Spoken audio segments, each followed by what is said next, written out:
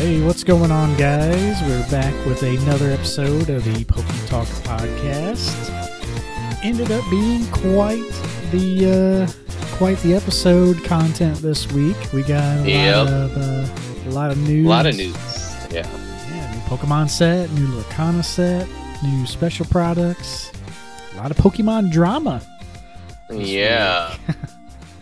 So some of those things we're not going to go into too much detail, but we'll kind of give you like the lowdown, and you can look into it for yourself because we're not really wanting to get into especially like the drama side of things. But exactly. But yeah, what's been happening? Well, a lot. I think both of us can attest to that. You obviously will have your own input on it, but man, it has been a whirlwind these past couple weeks. I feel like I've been on cloud nine, like this natural high for about, I don't know, like all month. Almost feeling like, am I on cloud nine? Am I manic? I can't tell which. Who knows? Maybe both, all of them at once, So I'm feeling pretty good. Sold all but my Elsa D23 cards. Well, I guess I have my Mickey 9 as well, and the folders and the pens. Yeah. Keeping the folders, I think those are kind of cool for now. I have two of them. I might sell one. Like I said, I'm keeping them now. I might get a couple $100, but you know what? We'll go into it in a little bit later, but I think I'm just going to hold on to those and the pen and the Mickey 9 and the Elsa 10 right now. I mean, the reason why I chose to hang on to her is, one, I think she can go further. And two, for tax purposes, if I sold now, I'd have to pay an additional like upwards of $1,000 in taxes based on where I'm at on the tax bracket. So either I wait now or wait till next year. Even if it drops, it's really irrelevant. So yeah. I'm just kind of waiting, and the earliest I might do it is around summer if there's a peak. We've kind of both discussed the potential outlook of the D23 cards, and we both kind of agree there's going to be a delay increase, either potentially as early as this summer or potentially 1 to 2 years like we saw with the Japanese promos in Pokemon. It's really, we both believe in the same sentiment. It's just about kind of when it might happen is kind of the uncertainty that we see. But either way, we both agree that it's going to potentially go up. Well, most likely increase any point between summer and the following summer, summer 2024, summer 2025 or so. Either way, so I'm going to hold on to it. I hope it times well where I can potentially get the first edition Charizard that you might sell. If not, it is what it is. I need to figure out what I'm going to do, but with all that situation as well. Yeah, and holding off on the Mario for just a few more weeks. Basically, I decided to pay off all debts, and we're making a play with some Disney Lurkana. Another play. Hey! So I'm basically waiting until I get my Christmas bonus to officially buy the Mario, and that's probably what I should have done regardless. But, when you're so close, you've been talking about this card for years, and you're so close, you can feel it, you can taste it. It's making it very difficult for those final few weeks to be patient. But at the same time, you just got to tell yourself, listen, it's just 2-3 more weeks. What is it in the grand scheme of things? Yeah. And the other thing is, because of some of the cards, in addition to selling mostly towards that, I kept a little bit for myself, obviously, with the PS9 Mario, but I'm also getting a whole sleeve tattoo. Hey, what's up? Nice. Yeah. Yeah, the plays, we've been looking at the D100 Lorcana gift box, of course. Bought a few, maybe a little too early because they've definitely came down, but it's been confirmed to be a limited product. Really don't think they're going to be reprinting this. You essentially get 6 awesome-looking artwork cards, all unique style, like totally unique art compared to even brand new style that is normally in the sets. Has the artist signature on them, very like Wii Swartz style. Mm-hmm. So these cards, ultimately, when I have the boxes in hand, there will be a loss, but we were thinking about the end product after we grade them, and I think that'll be pretty easily, even if the cards are like $100 a piece, even in a PSA 9, which is pretty reasonable, like people would scoop those up. That's definitely making a lot of money. So They might not even reach that, but the odds, even paying like what we did, I think the odds that will be all right is fine. And anybody who's picking up this box at $50 MSRP is definitely going to be all right. Yep.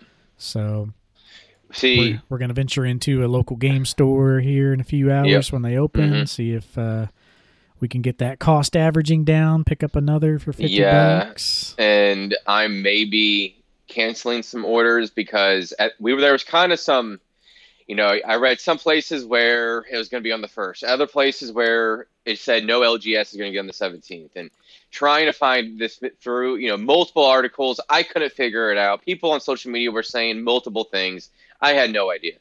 And we intimate, I was like, I want to make sure I got it. So at the time, it was a pretty solid price for the market at the time. And this was just like last week. Well, they weren't going to ship out till the first. Well, I thought that was okay. And if maybe some of them have them earlier, great. Well, now that we see that LGS is all over the country have them, I'm probably going to cancel. Now, if I can get this product for MSRP, that would put me at $240 a box, which isn't terrible. As far as the cost basis, it's probably a little higher than what it should be, but it's okay enough. Now, if I can't get one or they don't have one for MSRP, I'm going to kind of see where things are at Monday, Tuesday, and I'm going to go ahead and cancel it. It is what it is. I mean, the guy, you can't, at first I was feeling like, because, I am a seller as well. Nathan is a seller, so we understand both sides of the equation. But then I was like thinking about, I was like, wait a minute. If he has a actual ability to, if he's got a thing with Disney Lorcana and actually selling them, so he's getting them for wholesale, so he's getting them for like $25 a box. He's making 8 times his money even after taxes and fees. What am I feeling sorry for? Well, a lot of them too, the LGSs were supposed to be today, which is when you're hearing this Friday. So the what is it, the 17th? Yeah. And then big box stores on the 1st. Well, what a lot of stores were doing on eBay is they'd put it up there and they said might ship out on the 17th, might ship out on the 1st. We'll just ship it out whenever we get it. So that's fine and dandy, to sell them early, but people know when they're going to get them. If you're an official Lorcana store, which people know if they are because they host the games and they get the packs to hand out to players. If you're an official Lorcana store, you got it today. If you're not, odds of you getting it today are pretty much nothing, and you'll be whenever the big box stores. So a lot of people were kind of using that as to an advantage. Say we'll ship it out when we get our allocation, anywhere from the 17th to the 1st. It's okay, it's kind of shady, So yeah, a lot of those listings, I'm sure a lot of people will be I did pay up around $200. I think that's the magic number, because with $200, even if all 6 cards were $50 a piece, then you factor in grading fees, I think $200 is a decent spot to where you could sell for a little profit if you want, or just keep them for about break even. So I bought a couple boxes there, and one of them I didn't buy till just 2 days ago when he had the box in hand, and he's already shipped. And then this other guy who said in the description that they have their allocation on the 17th because they're an official store, he shipped as well. And the one I'm waiting to hear from is the one I actually bought first, who's kind of sketchy with it, right? So, we'll see what happens. The only reason why I was unsure is because I get points through using PayPal. I paid off the credit line already. I like to get pay stuff quick as possible.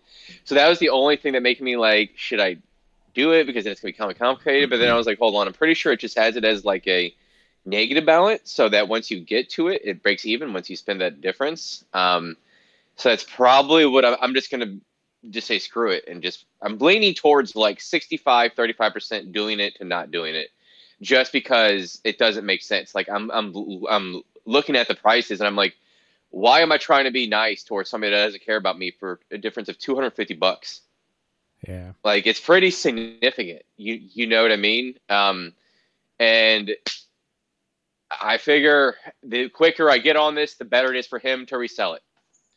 And my guess is if he's getting them on the first, what he most likely did is he either used bots for Target for pre-orders, or somehow he is a small non-brick and mortar LGS, but he doesn't have enough reviews to make me think that. He had like 150 reviews or something like that. Yeah. So that makes me think if he is one, he hasn't been doing it for very long. And with how difficult it was to access to become a new store, either he got on the ball early or like, in the summer, or he is most likely using bots to buy from Target. So Yeah. whichever the purpose, he's already made his money and then some. So there's no reason for me to feel sorry because right now he's probably thinking of me as a sucker all the way to the bank. Yeah. You know what I mean? So it's like, even Yep. if I Yep. if For sure. but yeah, if I can't get this, I'm probably going to cancel. If I do get this at the LGS, I might hold off because it lowers the cost basis to a more comfortable margin. But we'll see. Yeah. Yeah, and with this coming out, there is the second chapter coming out as well in Mm-hmm. Lorcana today.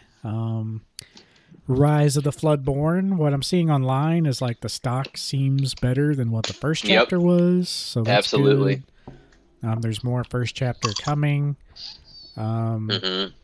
feel like now we're starting to see the community like flourish a little bit Yep. because we are actually getting stock more available. So that's nice. Which is good for those also that have or haven't bought the D100 product because what Nathan and I were discussing was so what can lead to this crazy growth of this box quick, like through hype scenario, through social media FOMOing. And one of those is the accessibility that reaches to casuals, right? So enough people are able to get product that finally it's able to stay on the shelves for a little bit. And it reaches people that haven't been able to think about it or doesn't really know much about it, but kind of interested. It reaches those people. It reaches new people that don't even know about it yet. Well, suddenly, Yeah. what's the first thing that they're gonna be on? The D100 cards. First thing, not the D23, the D100. Yeah, that's a whole nother point of the market too. Like you said, we haven't even seen the casual base because stuff hasn't been available, and like stuff just gets scooped up so quick. And there's a point to all this. We're gonna kind of talk about Pokemon in the Yep. sense of if the magic of Pokemon can be replaced or replicated. And essentially talking all this Lorcana across all these episodes, we're kind of in tune to that market, and we're seeing these problems firsthand where like casuals can't get into it and stuff like that. So they're the most relevant thing right now and probably for the near future that's going to try, Mm-hmm. and possibly the only ones who could, if it was possible, to replicate that magic. So that's kind of what we're getting at. But yeah, a lot of the casuals or even the kids, that's the biggest thing. With Pokemon, you could go into a store and buy cards, and that's pretty much the only people who were buying cards. The adults were kind of losers if they were buying that stuff, right? But now with the internet era and all the nerdy stuff kind of not necessarily being cool to some people, but more accepted because there's more of us out there communicating with each other. Like you're seeing parents picking up Lorcana, like you're seeing our age people with kids like trying to get them into it. So not only do you have the kids, but you have the parents too. And I would say it's more so like teenagers to 25-year-olds than it is kids right now, just because of that lack of availability in stores where kids are at. So hopefully that'll get better with time goes on. I'm sure there's going to be more second chapter reprints as well. So it's Yeah. starting off strong, stronger than people expected, but I think still part going of to it sell out. was honestly, I think a part of it might have been there was, some folks were kind of discussing how why was there such a shortage of product for the first set? I think some of it was it kind of caught them off guard how big it was. I think the other aspect was they kind of wanted to see what was the demand before printing things to oblivion. I do believe that had some merit. And it's kind of looking like that based on how much product they were able to get in 2 months. That indicates to me that they had the capabilities from the beginning, right? Well, they Like, have the capabilities, but a lot of it is like talking with these printing companies, because like the same printing company might be printing Magic or Pokemon or mm-hmm. One Piece. Like they can't just say, "Oh yeah, give us more of that." It's like, okay, well you're fourth in line, so here you go. And like my theory on that is, Rise of the Floodborn was printing probably when first chapter released, so they knew the hype probably when that was still in print. So that is more likely of a case like, hey, we really need more of this. Since you're already printing this, can you up the Double. production Yeah. or double it or whatever? I would think the company would be more likely to, you know, I'm not too familiar with the factory conditions inside a place like that, but I have buddies who work at other, like a box facility where they make boxes. And, if they have a big order come in, they do mandatory overtime. Their boss is like, hey, we're working 12-hour shifts this week. So it might be that situation. But yeah, who knows? Definitely, we're pretty much done with the first chapter, so they had to wait to get more of that out there. So I'm sure the printing companies really want to work with them. Disney's backing this, so it's like if anyone, Give me that Disney money. yeah, everyone wants that Disney Give me that money. mouse money. If there's anyone they're going to prioritize, it should be Disney or Pokemon. Because they So see it as like, don't piss off these people now because, don't bite off the hand that feeds us, essentially. And that's, the money is there and the capability is there. It's not like it's One Piece and you're uncertain that this might go belly up, even though the fandom for One Piece is one of the biggest IPs that there is. And even though, being aware of that, knowing that you don't know how successful it might be. However, when you got that Disney money, that Fortune 500 company behind it, all of a sudden you feel more comfortable with your investment or your potential, like, okay, let's go ahead and give in or lean over a little bit for them. yeah. So yeah, definitely some power in the name there. But speaking of new sets, I want to jump into the new Pokemon sets that have been Yep. leaking out. We have Shiny treasure. Shiny Treasure EX, which is releasing in Japan December 1st. Mm-hmm. And with that, we got the product images and the pack images of Paldean Fates, which is our version of that. So brand new Shining Fates, Hidden Fates, Shiny Legends. It's a brand new product along those lines. It's going to be lots of shinies, baby shinies, and the whole 9 yards. Say what you will about some of the modern hollows for Pokemon. The aesthetic that the shiny library brings in terms of cards that they use for shiny fates, hidden fates, that silver border with stars and this focus on, like, the shiny, like, it has a silver border to where it brings you into the Pokemon and really, makes the shiny Pokemon pop. There's something about these cards that allow, obviously, for those to collect it, and they're honestly, for what they are, they're pretty cool to look at for what they are. Yeah. We get another full art Mew. This is now like the third or fourth shiny full art Mew or something like that. Someone pointed out. Yeah. We have the equivalent of 3 full art Mew EXs now. It's like, cool. Like, Kanto favors once again. Well, they had Mew for 151, right? And then they had it for then they had, I know they had Mew, was it for V-Star Universe as well? Something like that. Celebrations. Yeah, and Celebrations. Yeah, I think they ever did the reprint. I mean, they did like a gold Mew. Yeah, and I mean, I will say the shiny Mew is pretty awesome. Like, let's be real. Shiny Mew it's simple. It's a Carolina blue aesthetic, but I mean, it's awesome. Okay. Why not Mewtwo even? I mean, yeah. Well, the Mewtwo with the green. Well, the Mewtwo with the others? green. It's not the same appeal. maybe it's just me. I'm biased. Blue is my favorite color, and specifically, I mean, I like multiple shades of blue, but that lighter blue is one of my personal favorites. So it's. I mean, for me, it's just very soothing just to look at. It's nice. It's easy on the eyes. I'll say it like that. Another thing easy on the eyes is the English ETB's got Mimikyu on it front and Mimikyu, center. So all Mimikyu themed items and sleeves, and there's a promo where he's just chilling on a bench with the blanket. I think it looks awesome. ETBs are cool. The promo, I'm not the biggest fan of the promo. It looks quaint. I get that. I'm just not a fan of it. It's cool in a sense, like, it's just kind of chilling with the grandma sewing. Yeah. It should have been darker.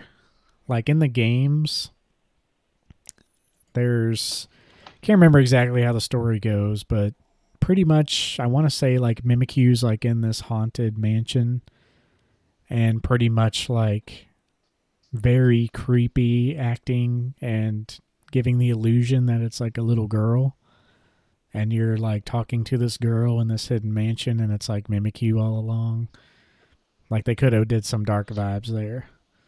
But yeah, it's an interesting artwork, kind of a peaceful little artwork there.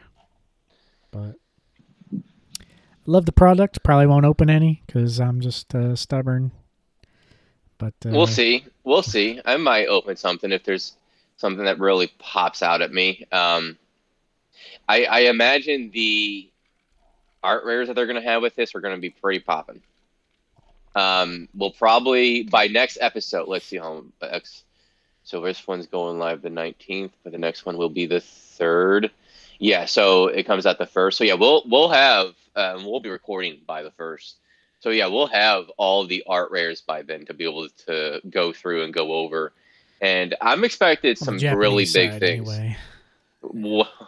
I said on the Japanese side anyway. Oh yeah.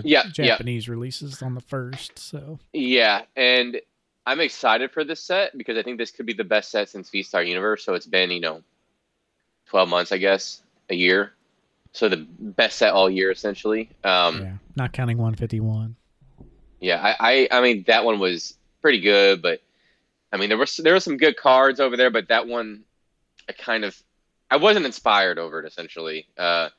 Mainly because the rehashing of the Kanto and just the Kanto gets tiresome. Just look at the Pokemon collection box and how that fared. I don't know. It's pretty big. Probably the biggest set of the last 2 years, I'd say. I mean, people went after it because 151, it tugs at the nostalgia strings, and there's definitely some good cards, most notably the Kanto Legendary Birds and Giovanni and a few other good ones. Not saying that it's not good. I'm just saying I'm over it as an aspect. Yeah. With the 151. Yep. Well, we'll see how it plays out. Yeah, we'll see. We'll see what this one brings in. Yeah, it'll definitely be hype. Definitely heading into the holidays, getting all that new flavor hype. I think next year is going to really shape up to be much more interesting as far as the mainline sets go. I think they're going to take it to the next level next year because technically it would be year 2. And I think that's when we saw year 2 when we saw so it would have been Battle Styles, which would have been 2021. Yep, that sounds about right. So yeah, about year 2, I think we're going to see something a little bit new next year. Yeah. And yeah, just like we said, first few sets are a little boring. Things are going to ramp up a little bit, especially after 151 and Paldean Fates. They're going to have to keep the dopamine going and sprinkle in a little something extra for the new year. Yeah. So, yep, pretty cool, though. Last little bit of news I had, I guess aside from the drama, we'll mention the drama real briefly after this, but I guess let's go ahead and mention it now, and I'll do my last little bit of flash news before we jump in. But yeah, to not go into many details, no, we'll just kind of say like who it's between, but the Coffee Talks podcast with DJ Gigabyte and Dave Person released an episode last week, 2 episodes now. They did a follow-up episode. Really going into problems they've had in the hobby. You guys may have seen the pre-release Raichu graded. Not only 1, but 2 of them. Both of them belonging to Dave Person, who is without a doubt, in my mind, the most complete English collection of all time. He literally has every single English card just about, all airs, all variants, cards you never heard of, including the pre-release Raichu. Yeah, the English V set. Yep, English, VS. 2 sets because there's 2 variants of those. Every single World's trophy card dating all the way back to the 90s. So not only does he own a trophy card, but every single trophy card from like 1999 up until 2023. He just recently completed his 2023 goal. So yeah, pretty insane. Podcast is super interesting. DJ Gigabyte, Dan, he's one of the most knowledgeable people in the hobby by far. He kind of goes under the radar. He's essentially Dave's liaison for all these cards. And it makes sense, having someone like DJ Gigabyte in the hobby helping you with your collection. Just makes sense if you're a collector and as wealthy as you are on Dave's caliber. So just to mention, Dave is like vastly probably one of the most successful people in the hobby, but not because of the hobby. It's outside of the hobby, so just keep that in mind, like why he has all this stuff. He's in his 50s, pushing 60 now. So I think he said 62, but he doesn't look it. But that's what that big money does. But can afford all those treatments and everything. Well, I mean, I think he lives out in the West Coast too, so it has the easy, like, chill lifestyle. With the winter does wear down on anybody's physical well-being. Yeah. And just the lack of taking care of yourself occurs in the Midwest in the winter. But essentially, his net worth, I mean, I don't even want to throw it around. I have no idea, but I would guess outside, like, not even including Pokemon, his net worth is over 20 million. Just to put that into perspective, and it could be even more, not including the Pokemon. I want to reiterate that. Yeah, for sure.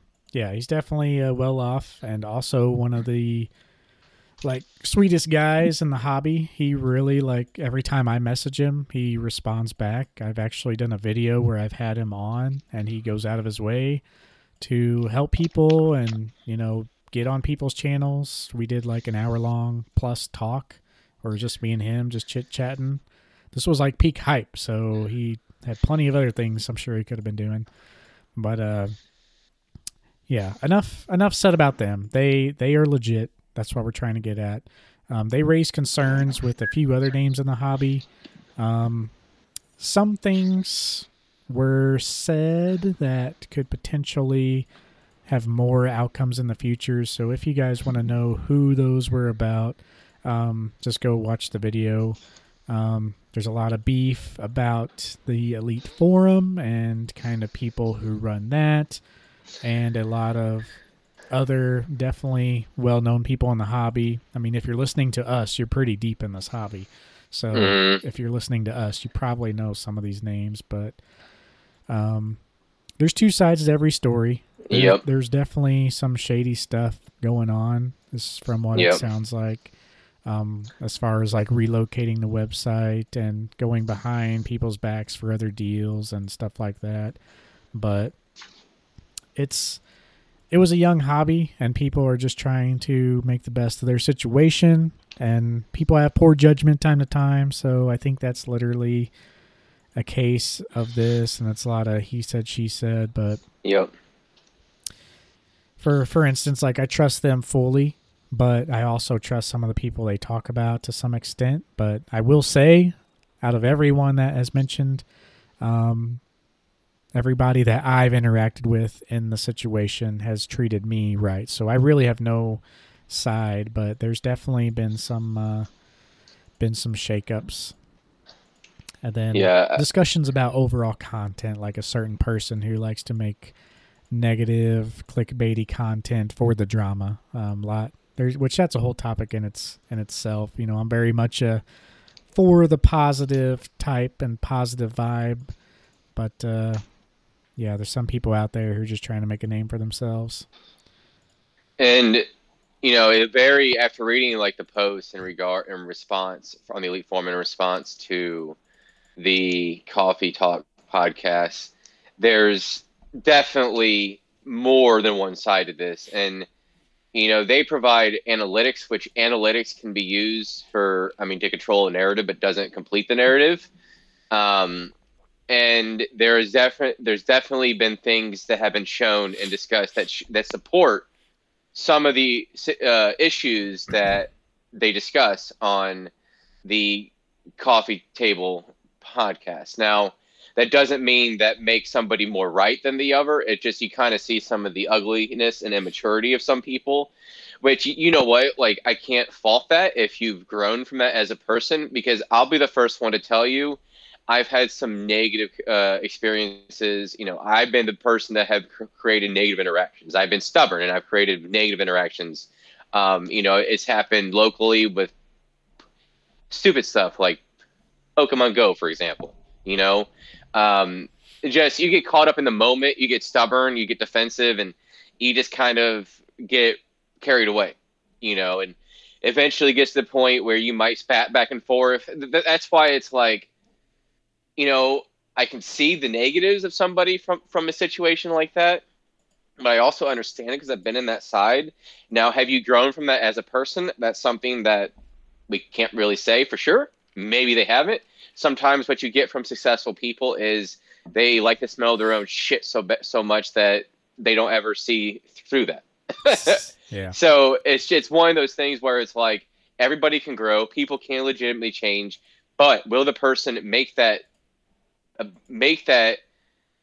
stance to go ahead and do that? That's something that you don't know. But at this point, it just looks like a he said she said. Unless they got proof, and they're going to do a lawsuit. In my opinion, they should just they've spoken their mind. They've talked about their experiences of it. In my opinion, unless they have proof to support everything they're saying, they should just kind of let it rest and let it be. Yeah. And in a way, that's what they're doing. Like, obviously, they want to get the info out there. And a lot of this spawned from, well, it pretty much all spawned from the pre-release Raichu. And that's kind of what started it. Basically, these people who don't have a copy or wanted to get a copy are like the legitimacy of the Raichu is what it was, right? So there was one person talked about who wanted to pay up like $15,000 for one of these copies 10 years ago, which was like big money, huge money back then. And he did not win the auction because Dave found out about it. His person who middlemaned all these deals got wind, and he ended up buying it. So it is what it is. More money, more power. So you can have your own opinions on that, but I can't say I agree with that really fully either. But I guess you can do what you want when you got the money. But that individual then went on to say like, "Oh, it's illegitimate," which is immature. Yeah, and it's when basically for because, a fact I didn't get my copy. I lost the one copy that I was trying for, so now it's not a legit card. That's childish, and that shows immaturity. So that's one of those things where, but it was also, he was probably a teenager, early 20s. So, we can all attest we were all dipshits when we were early 20s. If you don't think you were, then you're probably still a dipshit now.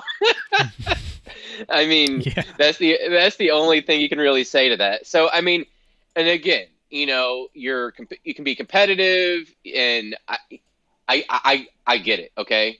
And I would be furious if somebody did that to me, especially if somebody who I considered an acquaintance / friend. I would be furious if somebody did that. Like you saw when we were talking about D100 boxes, what did I do? I was like, hey, if you're not going to, are you going to pull the trigger on that or not? I asked you each time, because I didn't want to snipe it from you. And I know if the roles were reversed, I know I would be pissed. Yeah. Yeah, that's my problem with that situation too. It's like, if you've already got one, it's like, okay, like, are you just being being the corporate bully now, and just it's like, yeah, essentially you are. Which I understand why, but yeah, if it was a friend, then yeah, two sides of every story, like we said. Hmm. It's there's a lot to it, and they did go pretty hard on their videos. Because even watching it, I'm like, man, this is like The first one, yep. it I was. haven't watched the second one yet, though. Second one's not as much. They go Okay. into kind of specific people a little more, Okay. maybe, but kind of deserved. Like basically their reaction videos, they're reacting to the reaction videos of the reaction, you know.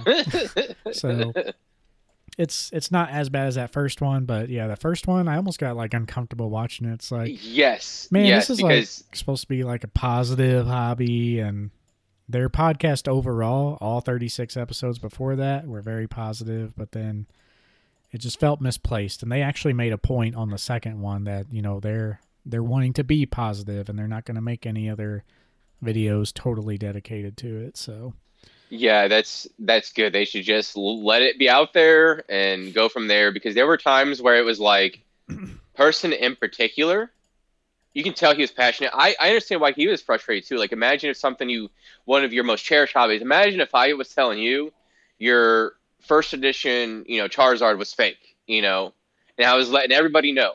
And it all stems back because 10 years ago or 5 years ago, whenever you bought that, you sniped it from under me. That's where the vendetta came from. yeah. I can understand him taking it personal. Okay, 100%. And you can tell, this is where he vents within the hobby. So that's why he probably wasn't able to tell anybody. For him, it was probably cathartic to an extent, right? Totally understandable. And even with But him and his collection, like they are very small, like YouTube channel, like under mm-hmm, 2,000. So yep, yeah, there's not, should have tens of thousands, but that's just nature of YouTube. If you're not doing the O face and doing all this crazy stuff, you're just not going to get subscribers. But yep. as far as knowledge to subscriber ratio, that is the best podcast. Like as far as knowledge and how many subs they have, Yeah, for like sure. it's actually going to be added to my list of shows when I watched it because I did like a lot of what Person was talking about. I loved his attitude. I love his positivity, and even people are people, right? Even if you're a positive person, that doesn't mean you're going to have your down days. It doesn't mean you're going to have negative thoughts or negative sentences, negative words from time to time.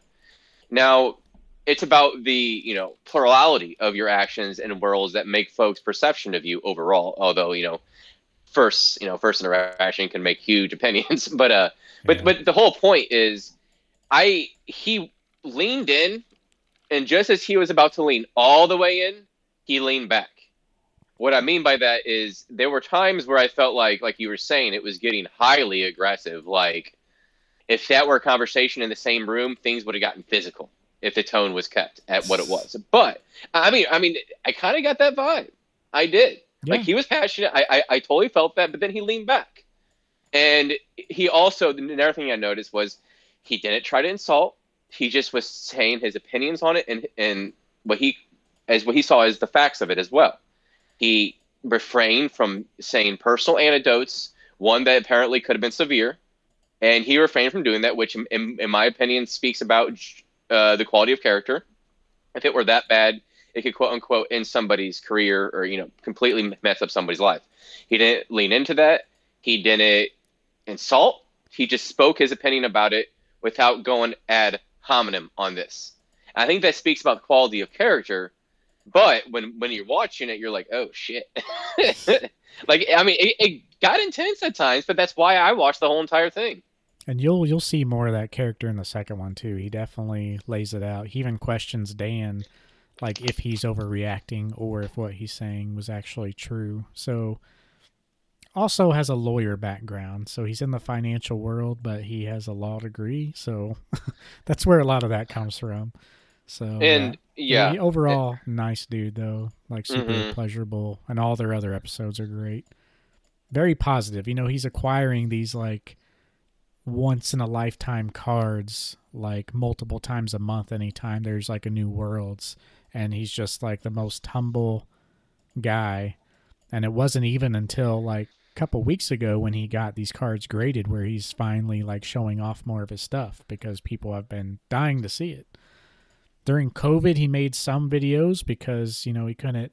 He was stuck at home, so now he's sharing a little more of his collection. I think he shared even some disco hollows. That's a whole nother thing. Like an episode before Another this, foils, they were talking about like how they had a disco print base sheet, like disco hollow, and they cut that up and got that graded. And TCA Gaming bought a few, and they've all distributed. And there's been some shade on that about cutting up sheets, but yeah, there's just a lot to unpack. You guys just got to go see it. We've went on about it just a little too much here, just mentioning it, but there's a lot to it. But in finishing up, told you we had a lot. There's a lot of news that happened. Juicy. We were gonna record 5 days ago, and if we did that, we would have missed like all of this. So, yeah. Kind of sucks that we have to do it the Friday before we go live on Sunday, but definitely worth it for the news this week. It pays off when we do it. The only thing I want to say real fast, it's just a small tidbit, but did you all see the Tiffany and Pokemon collaboration that they're doing? How ridiculous that is. 29,000 for a zombie Pikachu. Okay. All right. Yeah. Little too much there. It's like, all right, come on now. Don't toot your own horn too much. Not even made from solid gold. If it's 29,000, it better be not just made from gold, but also handcrafted, okay? And it's neither. Yeah. That was kind of crazy. I just looked at it. I'm like, well, it's not stunning. 29,000. No. Yeah. It looks weird even. And that's all. It looks weird. At it. So I hope they make less than 1,000 if they even make that much, because their market's going to be like very 50 of them at that price. Yeah. I'd say they should make a very limited run, because the amount of people wanting. I'll tell you right now, if you buy that, the resale value on this in 5 years, if you can find one, ain't gonna be anything. Because ultimately, it's not worth its weight in silver, platinum, or gold, or whatever. Yeah, it's one of those things where it's valuable just because of the name brand, and it always will be, but it's not gonna go crazy. Potentially even come down a little bit. I bet you will see Logan Paul with the complete line on his next whatever WWF or whatever that is. I don't watch that shit, but whatever it is, he'll have it. And it'll be funny. It'll be funny to me. It'll be like ridiculous, but to each their own. You need to have the illustrator that he overpaid $3 million for lined with the diamonds with the Tiffany jewelry hanging off of it. Like that was definitely an overpay, and we even discussed it. And David Person even said on that podcast, like, we knew there was more than the 39 or 40 that were believed to exist, and he believes, and it's pretty much well known amongst a lot of the big boys, that it's potentially double that, which makes sense. We're seeing a lot of them pop up. Yep, it makes sense because they probably made more than the expected winners that they were going to hand out for obvious reasons. And there's been, people have been tooting for years, the rarest cards are like certain trophies when they like only did like certain years, or, the English VS series, stuff like that. Or even the Disco Hollow cards, maybe there was only a few sheets of those made, but it's definitely way more things, like more rare than the illustrator. It's just kind of became the poster boy of the trophy cards. So... And it is probably the coolest one. I like it more than the trophy cards, the OG trophy cards, but it is what it is. Yeah, I mean, it is better, but I don't really care for the art. Yeah. Even if I had the money, I don't know if I would ever get it. Yeah.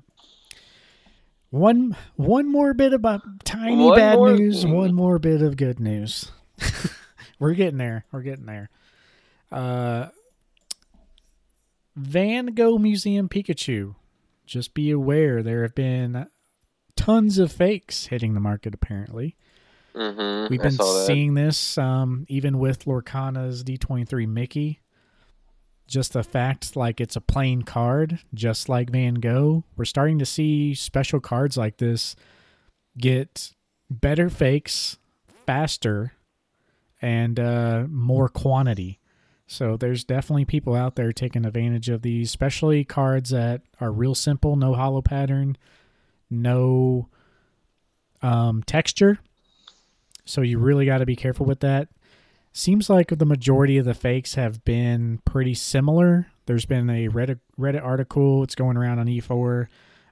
There's some spacing things that you can look at on the copyright at the bottom of Pikachu. It has like 2023 Pokemon Nintendo creatures Game Freak. And between all those words, there's a space. It's like Pokemon space / space Nintendo space / space creatures and so on. On the fakes, all those spaces are gone, so it's like Pokemon / Nintendo / So that's one thing to keep an eye out for. So yeah, you want spaces on both sides of the slashes. There's one other thing people pointed out on the actual card, but I know a lot of fakes that are coming sealed on the white card, like the insert card that just tells you what it is. There's like a country code on there of some kind where it's like a black flap and it says FR for like France or something like that. On the fakes, a lot of those don't have the FR on them. So there's points out there. So keep an eye out. Do your research if you're buying these raw. Fakes have definitely been running through the market. Last little bit of news. Good news. I am the newest owner / winner of the Poncho Megazord X Pikachu. So this is something you were asking about at the top of the podcast. I said, just hang on a minute. Did you get the 9 or the 10? I got the 10. Oh, well, was it an auction or was it a? I wasn't paying attention. There was an auction ending. It was an auction, but I did kind of slightly overpay for it. I was in the heat of the moment. I'm like, this one is nice. It's the newest cert that I've seen so far. It's like an 8.3 cert. Oh wow, so that's like in the last month. Yeah, so it's very clean, very new, very shiny. I just jumped on it. The last sale I had was on eBay at like 4,600 basically. I won this one at 4,950. It made sense. I was watching some Marios. Marios have went up a little bit since that 4,500 sale of the Poncho. So I knew this one was probably, 45 was the bottom in my opinion. And literally 49.55 was my max. And I won it for 49.50 right at the end. So that's still pretty good. They were going up for 6,000-7,000 during the hype. So I mean, 5,000 for the most sought after. And if you like you were saying, you apply it to the PSA 10 Mario. Honestly, it might be an overpay technically on what the market was, but overall, I think in the grand scheme of things in the last year, it wasn't that bad. Yeah, and about a month ago, I bought the Mario from Jim Mint, paid 5,200 for that, and it's pushing like 58 now. In the same time period. So for this one to only jump 400 and the Mario to jump more, I mean, I think pretty ballpark price. But yeah, from the summer hype of all those Japanese cards, we definitely seen them crash way hard, but they're starting to heat up again because they stabilized and people are like, okay, this is probably the new low, and people are buying them again. This one ended at 7:50 or 11:54 today. So a random weekday, random time around lunch. Terrible time, and it still went for that. So just like that Stitch that sold just like 2 weeks ago, just after my Stitch sold, the guy, you can tell he was pretty new to selling, low rating on eBay, had all these sets. You and I were talking about how the downward slope was beginning for the D23. I got all mine off quick, and the last I checked, which has been a couple of days, most of mine litter the non-Mickey 10 sales on the 130 point when you can look at them. So that says something. So I think they're going to slip in there 10-15%. But anyway, the guy, Monday afternoon, or was it Tuesday? I might have been. I think it was a Monday afternoon. Or it was an afternoon, weekday afternoon at like 3 or 4 o'clock. Terrible timing. Sold for under 2,500. Terrible timing. Yeah. The timing matters when your thing ends. Even if it's a hot market item, it matters. You got to have it end between 7 and 10 on any given night.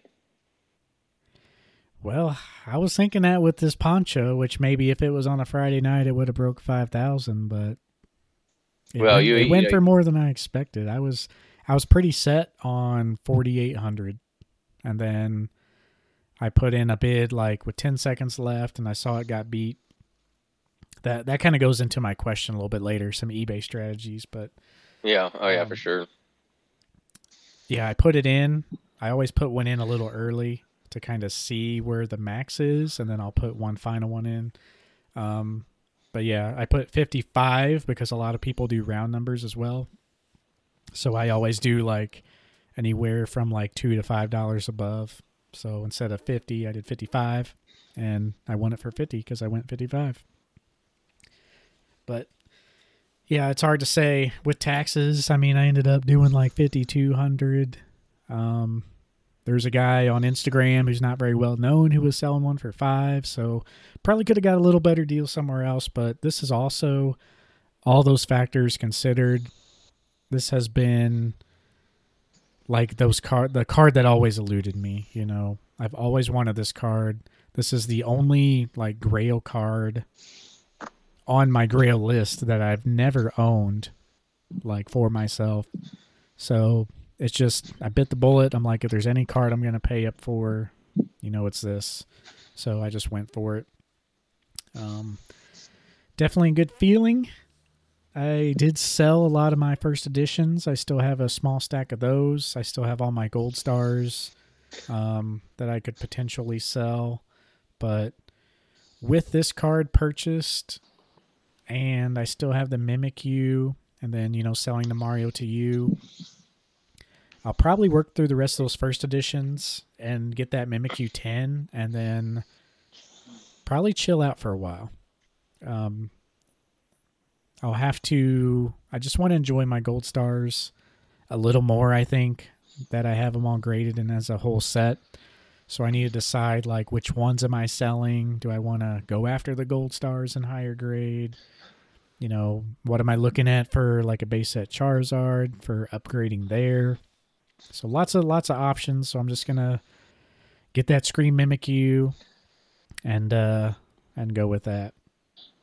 Or even if I, like, sell all the gold stars, like, do I just get, like, a 7 or 8 Charizard? And then with that extra money, I could, like, buy all the Scream cards and a couple more ponchos. Like, I just have so many options right now that I just need more money, more options. I just need to chill out. I need to sell this Mimikyu and the rest of the first editions, get that Mimikyu, and then hold for a while. So, exciting times. Can't wait to get that card in. It's going to be in my PC forever. Yeah, super excited. With that, I think we're done with the news. Might be our longest. Well, this one's section. More of a kind of a hodgepodge episode because I don't think the main topic's really that much to make a whole episode on, but it's definitely enough to have a great conversation on. Yeah, essentially, like, we kind of got into it a little bit, but yeah, let's jump on in. So we did a lot of Lorcana talk. We'll try, obviously we're going to talk about Lorcana a little more in this because it is Pokemon's magic. Can it be recreated or replicated, or, can the magic pop up again? Can we have another Pokemon? Like, will Pokemon be topped? So obviously a lot of Lorcana talk, as well as maybe some One Piece and Magic the Gathering. We did this talk before, but kind of revisiting it now, especially since Lorcana seems to be like the biggest threat in the long term. It's not a threat now, but with the interest that they have and the quality of the cards and the IP, if we're looking out 20 years, like, Lorcana is probably the most likely IP and product to at least match somewhat of what Pokemon has done. But yeah, we'll get into the extent of that. So, short answer though, I'm going to say no. What about you? I'm gonna say yes. Okay. Now, yeah, I'm gonna say yes. And now, can we? Will it be a yes 100%? Maybe not quite. Maybe like a yes 75, 80%, which is still good enough to say yes. Which is kind of the boat where I'm sitting at, with my opinion. We are seeing it to an extent, right? Now with Lorcana. Now, here's the thing that Lorcana lacks. Yes, they take from already existing IPs, but they lack a show.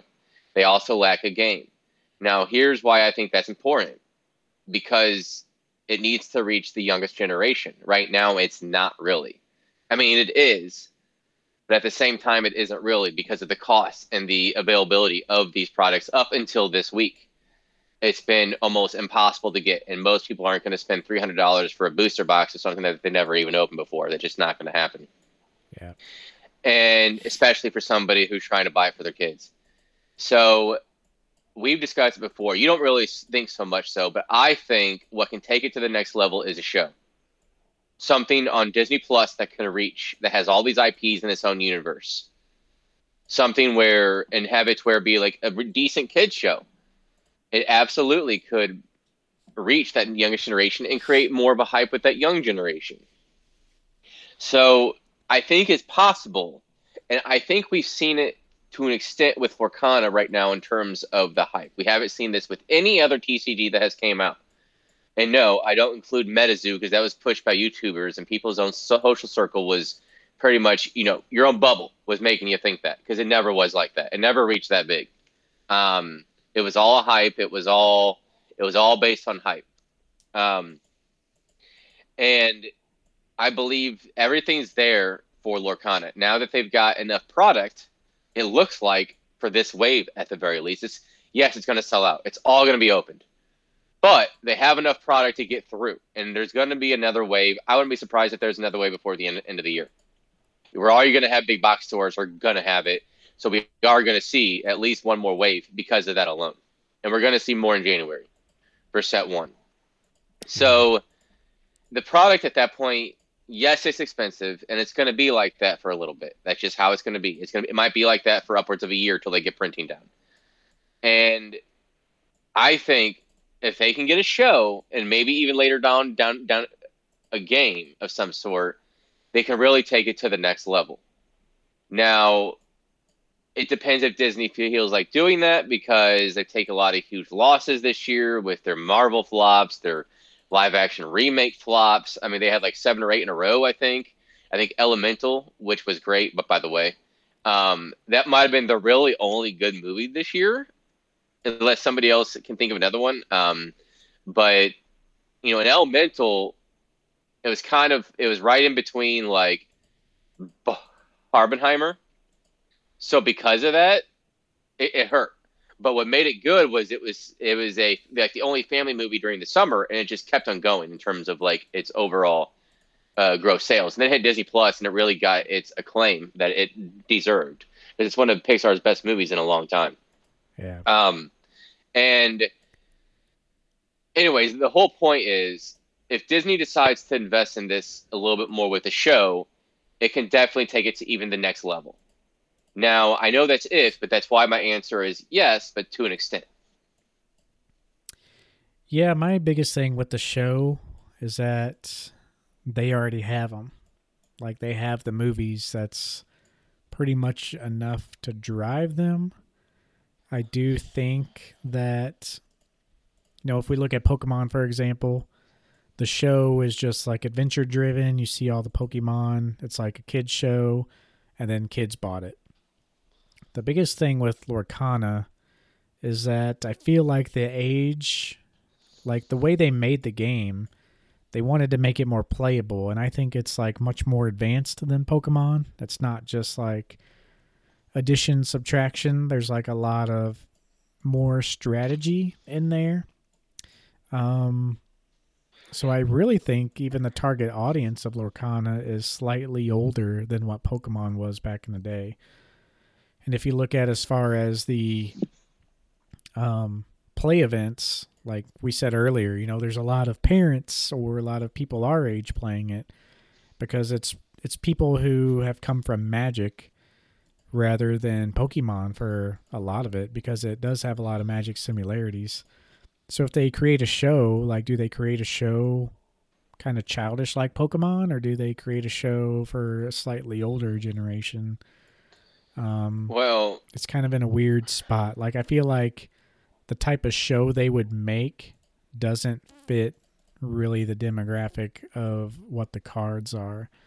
And maybe that'll change when more product is on the shelves and like it's genuine kids who want it and they just buy the cards just because. But I don't know. It's well, hard to say. yeah. I mean, so I understand where you're coming from, but here's where I disagree, and it's because of so Lorcana is its own lore, right? Its own universe. And they've really been pushing it. I saw Lorcana had another thing about expanded lore within the Lorcana universe, and it's unique enough to create a show on it, pulling from existing IPs. And yes, they pull from a lot of existing movies with a lot of the artwork. They do absolutely, but at the same time, they can really elevate it by making it its own show and its own IP in its own right. And now, will they do that? Like as you said with the demographic, that is to an extent true because if you look at a lot of the cars that they had in the first chapter, it was a lot of millennial driven artwork. Wouldn't you say? But by that I mean movies and media that we grew up as kids, right? So you had the Lion King. Yeah, a Now lot the of the older Frozen, icons. Yeah. yeah. Now Frozen was a little bit different with Elsa, but a lot of millennials love Frozen too because of when the first one came out. That first one came out when we were still in college, you know? Yeah, and So it's we even still, if it's like we were old for that movie, like it has become like the Lion King of the new generation. It was yep, the biggest for the longest time. yep. You And couldn't it was the escape it. biggest Like, animated movie. yeah, you couldn't escape it because of all the kids singing it. And if you're out in the store, you see Elsa everywhere. Yep, It just became the biggest. So even if you don't like the movies or despise Disney or you're a 60-year-old who hasn't had any kids or family, like you probably know who Elsa is. yep. You know. So, but a lot of the other stuff, it had some Aladdin, Beauty and the Beast, Alice in Wonderland, all these movies that most people, if you're 10 years old, a lot of these kids probably haven't experienced yet. Um, and based on what we saw with set two, it was still a lot like that. There was some Jungle Book, and some of their Enchanter rares were pretty questionable that they chose, in my opinion. They really missed the mark with not having a Winnie the Pooh one, especially. Um, but anyways, besides the point of critiquing the set two artwork and like the actual cards, they are still pulling from a lot of their non-current IPs. By that I mean like they're not pulling from a lot of Pixar yet, a lot of some of the younger movies, but or more recently released movies, and some of that, in my opinion, is because well, guess what? Most of the movies in the last decade that Disney's released have been live action remakes. Okay, beyond certain Pixar movies, most of Disney's creativity, if you will, has been pretty much non-existent since the first Jungle Book live action, which was great in my opinion. But overall, a lot of them have been missed. Yeah. Yeah, it's interesting to think about. I mean, even if Lorcana takes the same path and trajectory of Pokemon, like like you said, the second set is definitely lackluster compared to the first, which is kind of to be expected. But I'm also Yeah, surprised at how much they've branched out in so little time. Like they've really branched out a lot already. Um, and yeah, I wondered if they were gonna do like certain sets, certain theme, like Lion King theme and all this, but it seems like they're just hitting everything, just kind of wherever they want. So I could see them eventually down the road doing it, but I think they're trying to get a wide variety of both IPs within under the Disney umbrella, and they're trying to really expand the breadth of what they're trying to do. I could see them down the road making specific subset theme sets like a Lion King set. But if they're keeping these 200 card sets plus Enchanteds, That's going to be very difficult unless they decrease the size of the sets, which is something that they might have to do down the road because starting off your sets with 212 cards is a lot, but it's necessary for the game to succeed. Yeah, maybe they do like a huge set for like the first few and then really tone it down because yeah, that's what I'm thinking. Like, yeah, they have tons of movies and tons of things to pull from, but look at Pokemon for instance. They have to have repeat cards. Mm-hmm. They just change it up a little bit, and they have thousands of Pokemon to pull from. If you count just like one movie, I mean, Disney probably has hundreds of stuff to pull from for each movie they make. So the content is there, but like they're eventually going to reach a point where they've hit everything, and they're also like releasing, the same character cards, just maybe a different color or slight tweaks or a better version of them. So that's something they could do, which that's exactly what Pokemon does. You have a Charizard, normal hollow, then a Charizard EX that's a little better. So they got plenty of stuff to work with for now, but when they're 20 years old, it's like, do they create like 100 movies every couple years and then just keep pulling new stuff? Because Pokemon, whenever they're running out of ideas, they're like, well, let's just release another 100 Pokemon. They can Mm-hmm. create whatever they want. And Hell, like, at this point with Pokemon, they can create a generation from rejected Pokemon. yeah. And like Disney can't quite do that. Like their cards aren't really these imaginary creatures that they can just make up out of thin air. Like maybe they could. Like that'd be interesting if we ever see a card that isn't a Disney movie related. Ooh, I was just thinking what if But something in the lore of Lorcana created something that was like yep, magical creatures within the universe? So then they which could would start making cards about these magical creatures that aren't even tied to the movies. Hence which creating Pokemon. and if you will, that's where having a show can come in, pushing these new characters and new IPs towards the newest generation. Yeah, I never thought about that aspect. So So they could like the create a ability Pokemon within Magic or and within there Disney's that's universe. the whole thing. You can they mentioned Ravensburger mentioned several times, so it's going to be unique art to the universe.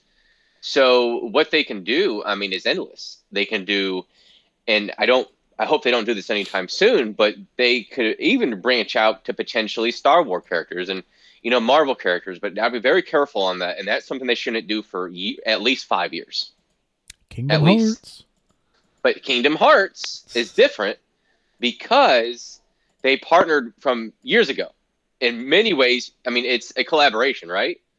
And Square Enix would want to get in on the action now. yeah, I mean, which they have a Kingdom Hearts had partnership. its own TCG. Yep. They would, I could see them doing that down the road as well. We're talking year three, maybe year four, something a little bit more down the road. I could see them doing it after the initial wave calms down, just like we saw with Pokemon, right? After a few years, they had the wave within 2 or 3 years, they had the wave just die down. A lot of that was because of kids, and that's why it died down. Um, Now, if they can do something to where it engages interests, something like specific sets, like what we mentioned with Frozen or Kingdom Hearts, can create a new spike of interest and new individuals coming into the hobby. So, but they should stay away from Marvel and Star Wars because both of them have had their own TCGs and their own cards. And I think Marvel just released they just released a set, I thought, of something.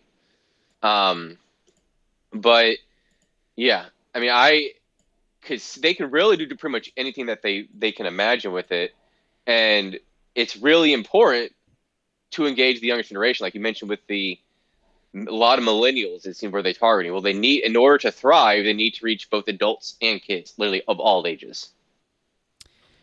Yeah, it would be weird. They would have to make it slightly more mature, but they would have to build out the world a lot more. Because right now it's just like you're a Lumineer and you're just drawing these inks and they come alive. But like, what's the lore behind that? why are you drawing these things? You know, are you battling with people or are you fighting something else entirely? It'd be a weird. It'd be a weird show, but I mean, there's been weirder shows. Yep.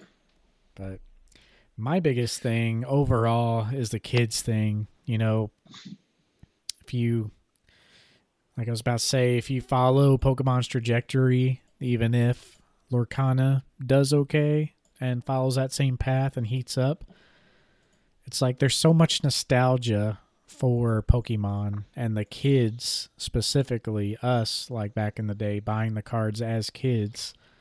And like that's where our nostalgia connection is. And there's some kids interested in Lorcana, but it's pretty much only because their parents are. There's very Mm-hmm. rarely that I've seen, like you'll see some posts about it where kids are interested and kids want them, but they can't find them.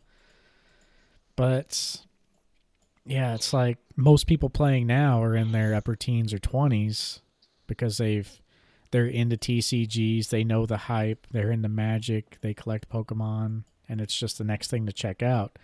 But like 20 years from now, like for me, for example, like I'm sure I'll have some Lorcana nostalgia. I'm building out a binder set for the first chapter, but that's all I really care about because it'll be cool to look back on like the first cards. I don't really care to own a booster box because of the print quality, lack of shrink wrap, and even the lack of the box flaps because you can straight up turn it upside down and shake packs out. Um, and And that's that's another where the thing. Like people are just hoarding this just because of what it is. It's a new exciting TCG. So how much of that is authentic? You know, out of the gate, it's kind of like a money game, and people playing capitalist tycoon on getting their boxes, and how much of it is legit, how much of that is keeping it from the kids, you know, quite a lot because kids can't I would even say find it in so. stores. I would say the reason why kids So, haven't been interested in it is because they haven't been able to experience it, or even they don't even know it exists yet. If yeah. your parents don't know it exists, yeah, but they haven't been able to see it. What we had as kids was the show and the game. That is what it got us with the TCG. See, Lorcana doesn't have that. You need to reach the younger generation to obtain that, and that's why I think a show is a must at some point, Yeah, it and needs to be sooner rather like than a later. Kingdom Hearts style show or game Yeah. where they like pull from everything and like create their own storyline, and Hmm. which something of that nature is kind of unheard of. It was unheard of when Kingdom Hearts did it, but now look at that fan base, you know, which I'm a part of. I love those games. Yeah, me too. I put over 50 hours on Kingdom Hearts too. I've I put more than that on both of them. Well, I mean, I like 100% of the game around there with like 50, 60 hours. So it was like, I don't need to play anymore. Oh So, yeah, I would 100% the game, build the ultimate weapon. I did it in 1 and 2 and then I bought the remakes of 1 and I did it again. And then I played 3 and like completely 100% of that too.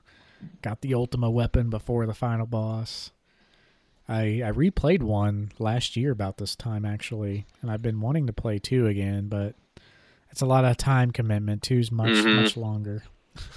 And for me, my thing with games is I inevitably lose interest nowadays. I might have a few weekends, maybe a month, and then I'll just get something where I need to do and just not do it.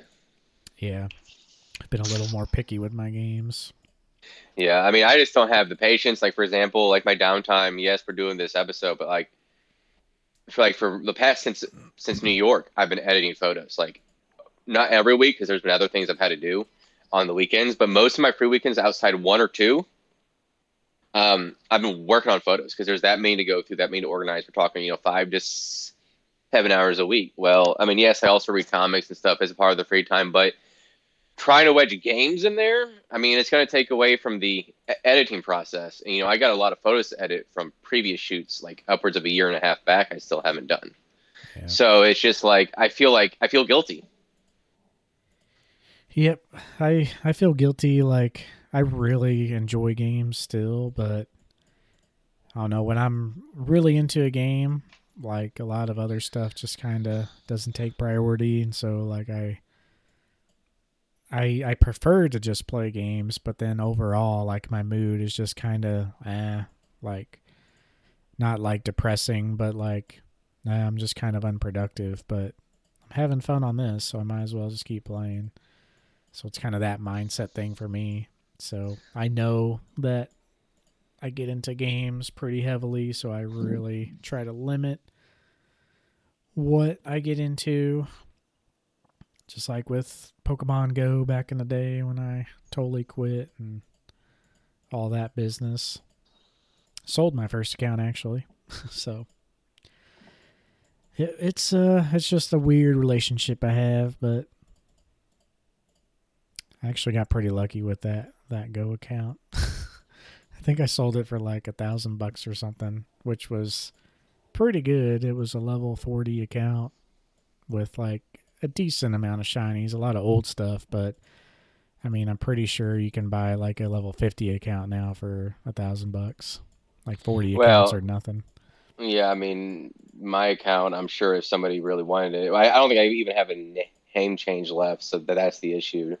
But I mean, I would like again, in order, somebody would have to give me $20,000 to $25,000 to make it even worth it, and nobody would probably do that. Yeah.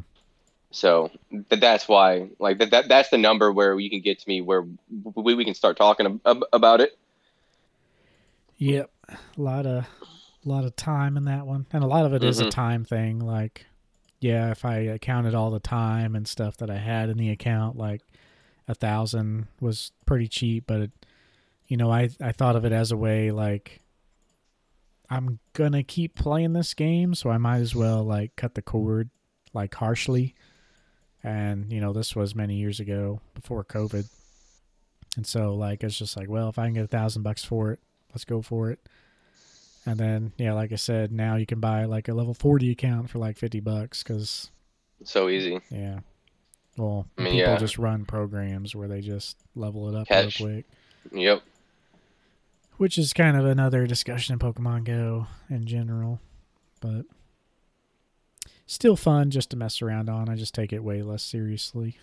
Yep, that's the way to do it. Like I play, I'd probably play 2 hours a day overall. A lot of it helps Which me. that's quite a bit for average people, though. See, for me, that includes like the For when you, I'm it's playing it not, at but work. Well, for me, for like playing it at work before and after work, like I mean, honestly, it's really not that much. Like before work, it gets me alert, and it's like having a morning coffee. Like it gets my mind mentally stimulated. get that addicted dopamine rush is what it and is. and and then I mean not really, and then afterwards it helps me wind down because I just blare my music in the car, and then I'll play like 30 minutes. Like, oh, okay, that was nice to burn off the steam. Time to go home. Yeah, kind of became So a comfort thing I for mean, you. it's like if you watch 4 hours of TV in a day, it's at least what I'm doing is mentally stimulating. You know what I mean? Yeah, that's Like, always been my argument for games. Like my parents would get on to me for playing games. It's like you guys are literally just sitting in there watching a screen. At least I'm like thinking and reacting and essentially doing the same thing, just more thought into it.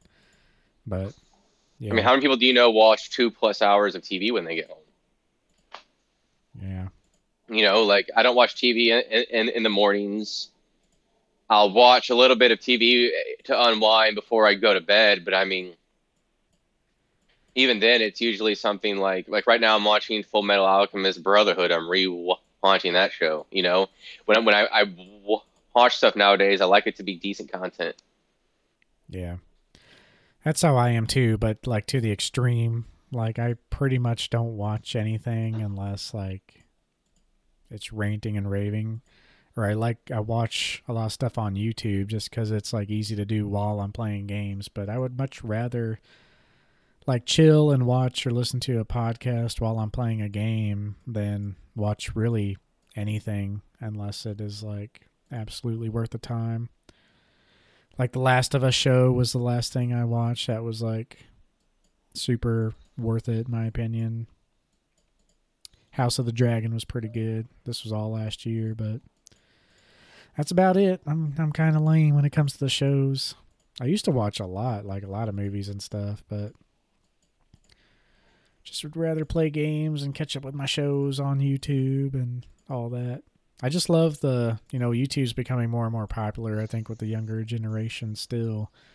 And it's just people just want to see real stuff. Like, it might not be as exciting. Like, it's not like the movie or the Disney movies suck. Like, they're huge box office movies. It's just a problem of people are just kind of burnt out. They're tired of seeing the same thing. And, like, what will she choose today on The Bachelor?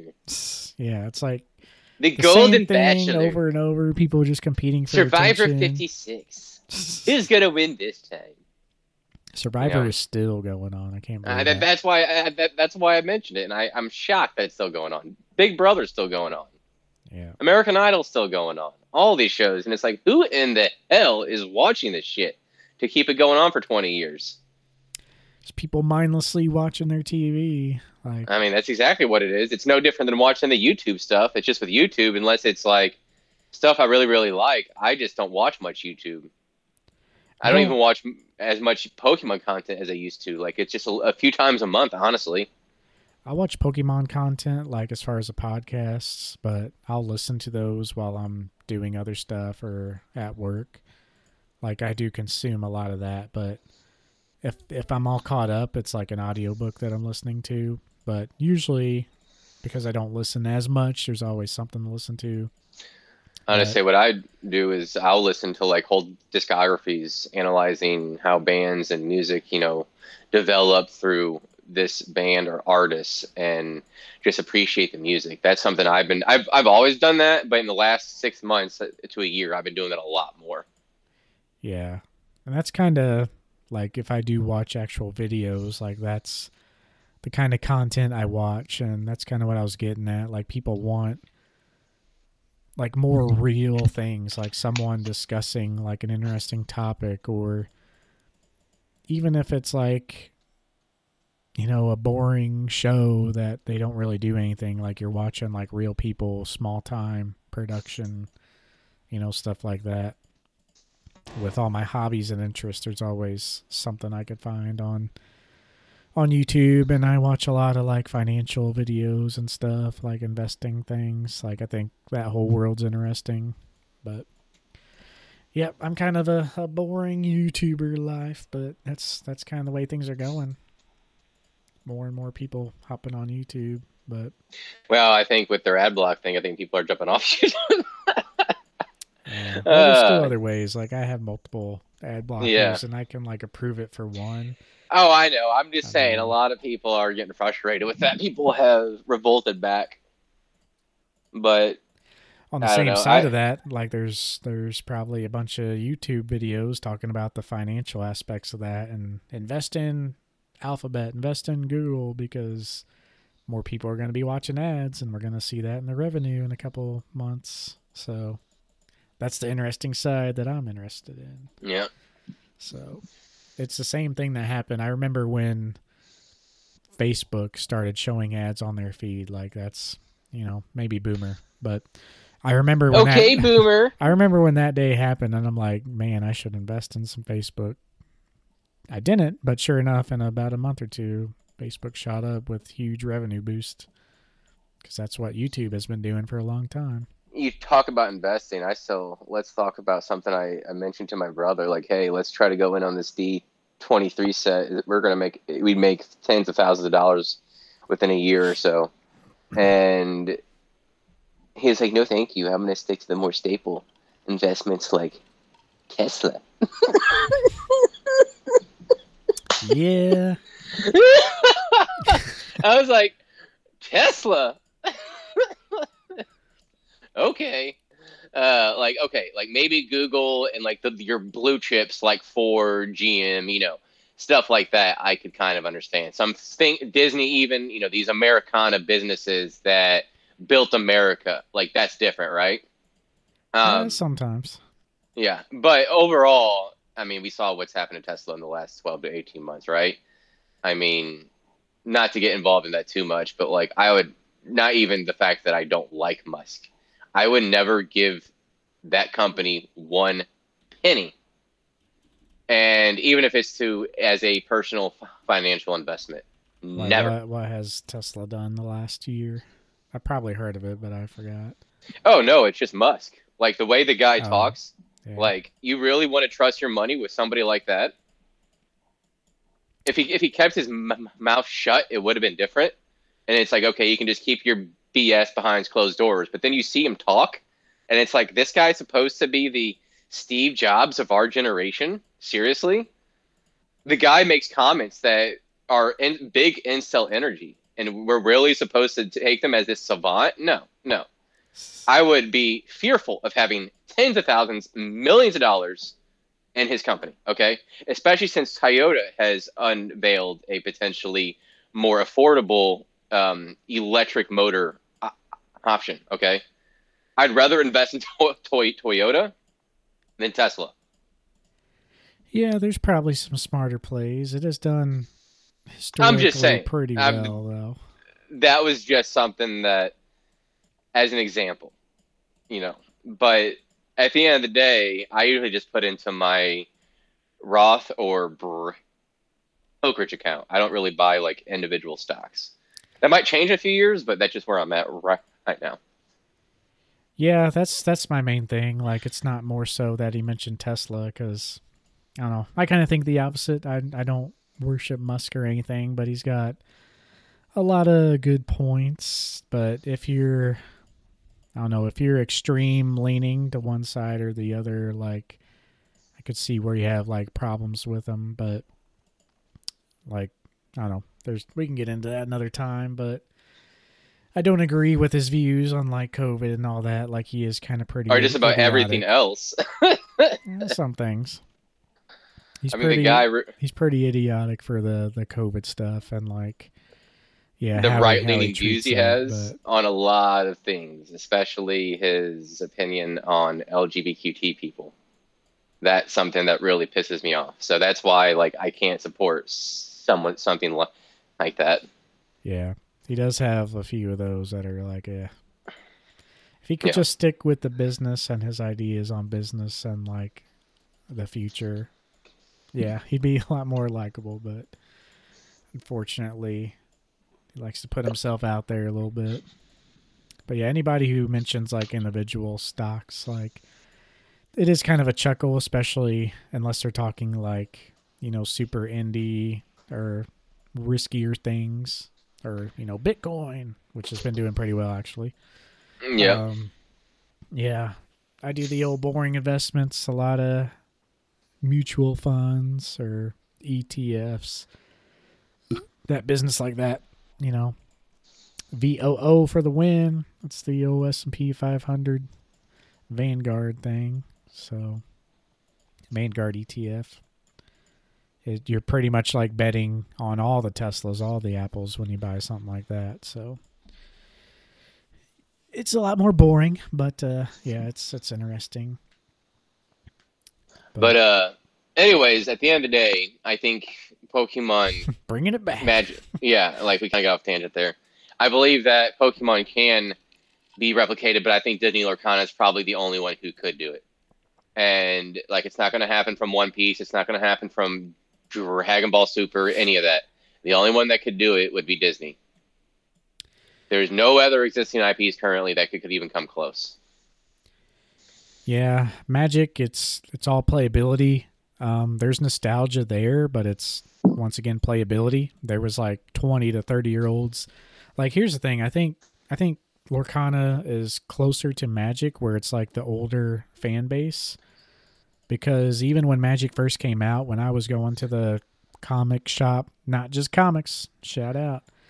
When I was going to that store, they were having Magic events, and the people playing Magic were like 20 and 30.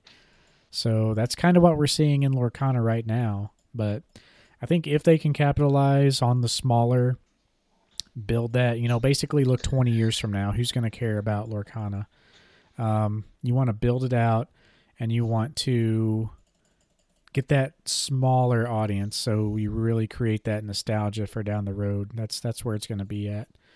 Because yeah, the main thing driving Pokemon, the main thing driving the hype is people revisiting their childhood.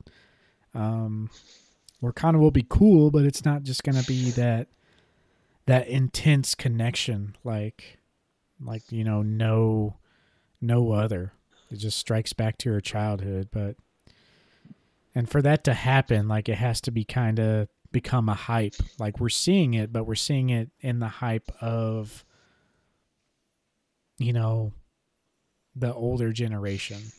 So we're not seeing that hype of the little kids when the kids are going to school and they're into Lorcana and they're trading their Lorcana cards and they're talking to their friends about Lorcana. Like that builds the insane, intense nostalgia that we're looking for and have seen in Pokemon. So I don't think Pokemon will ever be topped in that category. Um, so yeah, that's why I was a hard no overall. I could see the situation though where it just gets so big in that 20 to 30-year-old category because of just the sheer amount of Disney fans. We could be talking that potential, but when you start talking about the older, like 40, 50-year-olds who are just collecting it because it's Disney, I think you have to tap into that play aspect too, just like Pokemon. And they're not really pushing you got to collect them all. It's people are building decks. People are having fun with it and playing it, which is their intention. It's not really meant to be a collecting, make a binder type thing. So I think that's gonna not make the strong connections needed. I think it'll still do well, but it's not gonna be Pokemon. It's gonna be more of like the Yu-Gi-Ohs and the Magic, where they're definitely going to be a powerhouse. They're definitely going to have a huge fan base. There's definitely going to be cards that are like Grail cards, but it's just not going to be that Pokemon level. Also, the world we live in, all we had back then was Pokemon. It was Pokemon everything. Disney wasn't really doing anything aside from their movies. Sometimes you'd have like Happy Meal toys. Oh, come on. I was about to say, their Happy Meals toys for some of the stuff's of legend. Yeah, like that's what you remember because kids were getting the Happy Meal toys.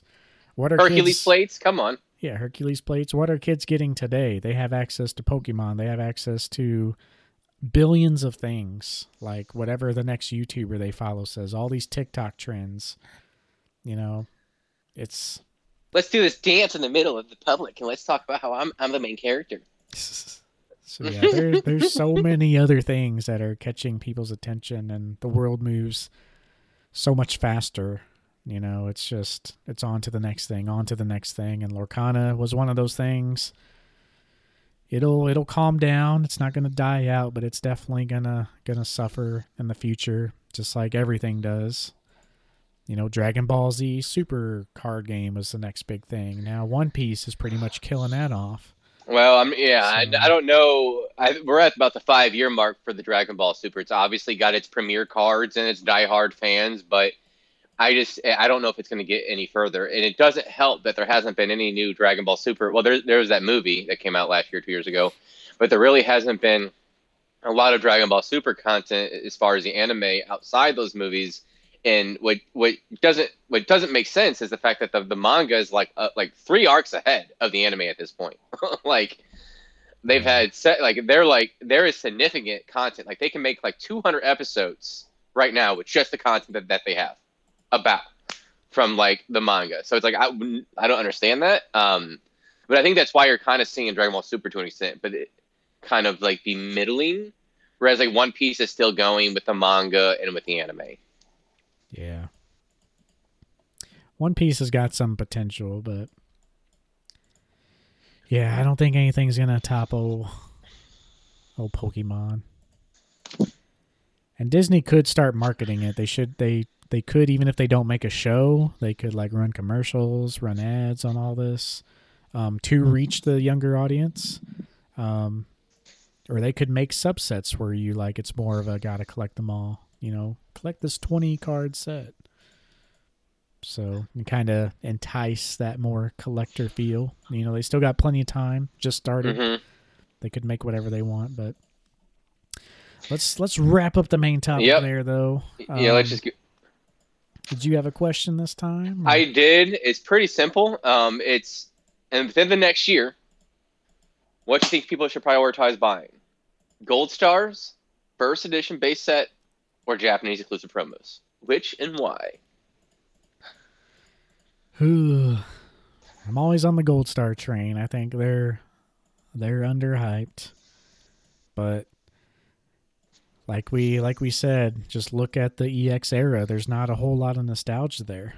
Nope. People didn't really collect that as kids. People as adults see that as one of the key eras and the most collectible eras, but we just kind of ignore it because that connection, that hype isn't there, because that's not really what people want unless they're really deep into the hobby. So that's kind of what I'm thinking like Lorcana will become, but because of that reason, I'm not going to say Gold Stars. I'm going to almost have to say First Edition Charizard. The big three even. Yeah, the Japanese they make more sense as far as stability. So does Charizard, but the problem is like WotC right now has came down so hard from the hype and it has stabilized at the bottom. Whereas the Japanese cards, they kind of had a late boom this summer. They've came down and stabilized, but now they're already on the rise again. WotC in general, there's a lot of it, so it's reached the bottom and kind of stayed there for about a year now. And with what we talked about last time, with Modern kind of not necessarily dying out, but these less hype sets, 151 kind of re-sparked that Modern hype. This Paldean, what the hell is it called? Paldean Fates. Paldean Fates will kind of re-spark that again. So it takes these special products to keep the interest up in Modern. But when people get tired of Modern, or they get tired of the same old like base sets, maybe they'll spice them up next year, like we said. But people are gonna go back to, okay, I spent all this money on Modern, but it's fun, but what do I actually want? Like, what talks to me the most? And it's still WotC. I think a lot of people are going to be seeing that. Not saying we've called everything correct, but everything we kind of mentioned like that kind of somewhat turns out to be true. Like, I've been in this hobby a long time. Usually things that I'm picking up on or things that I'm thinking, there's other people deep in the hobby who are thinking about the same things and seeing the same things. All I'm doing is looking at the prices of WotC cards. I'm like, man, they've really came down, but they've been at these low prices for a long time. So they seem stable. Everybody wants them. It kind of makes sense to be the safe play, but it's kind of the argument you had when everything went crazy. Everything is being opened up more and more. There's less of them coming into the market. But we'll see. I would specifically collect the Charizard, though. It's not that I'm going and buying all the base set unlimited cards, but even if you did that, I mean, they're pretty much at their bottom. There was a lot graded during the hype, and all those are pretty much back now. So yeah, they might stay low for a while, but it's a pretty safe spot to put your money to. Japanese promos as well. Just the quality you get from a Japanese promo, like that one I won today. Weird timing. It was in a bidding war, and it had 136 watchers on that one card. So there's definitely interest there. And with the what we've seen with the Van Gogh, I think Pokemon, like we talked about too, I think they're just gonna make less and less of these staple promos. So the staple promos we have now, which are the Ponchos, the Festas, the Marios, the full art, even the stamp, the stamps. Yeah, that's just going to be more common of a thing, and like people will always see these cards as like kind of the golden era. It was kind of the golden era of promos in the Sun and Moon era, but XY into early Sun and Moon, yeah. Yeah, and then the screen promos, like we didn't even know Mm-hmm. how good we had it, and then we look back and it's like, man, those are still like some of the best promos.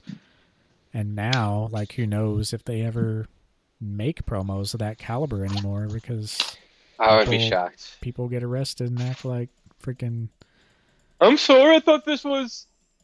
Look at map. The Netherlands. yeah.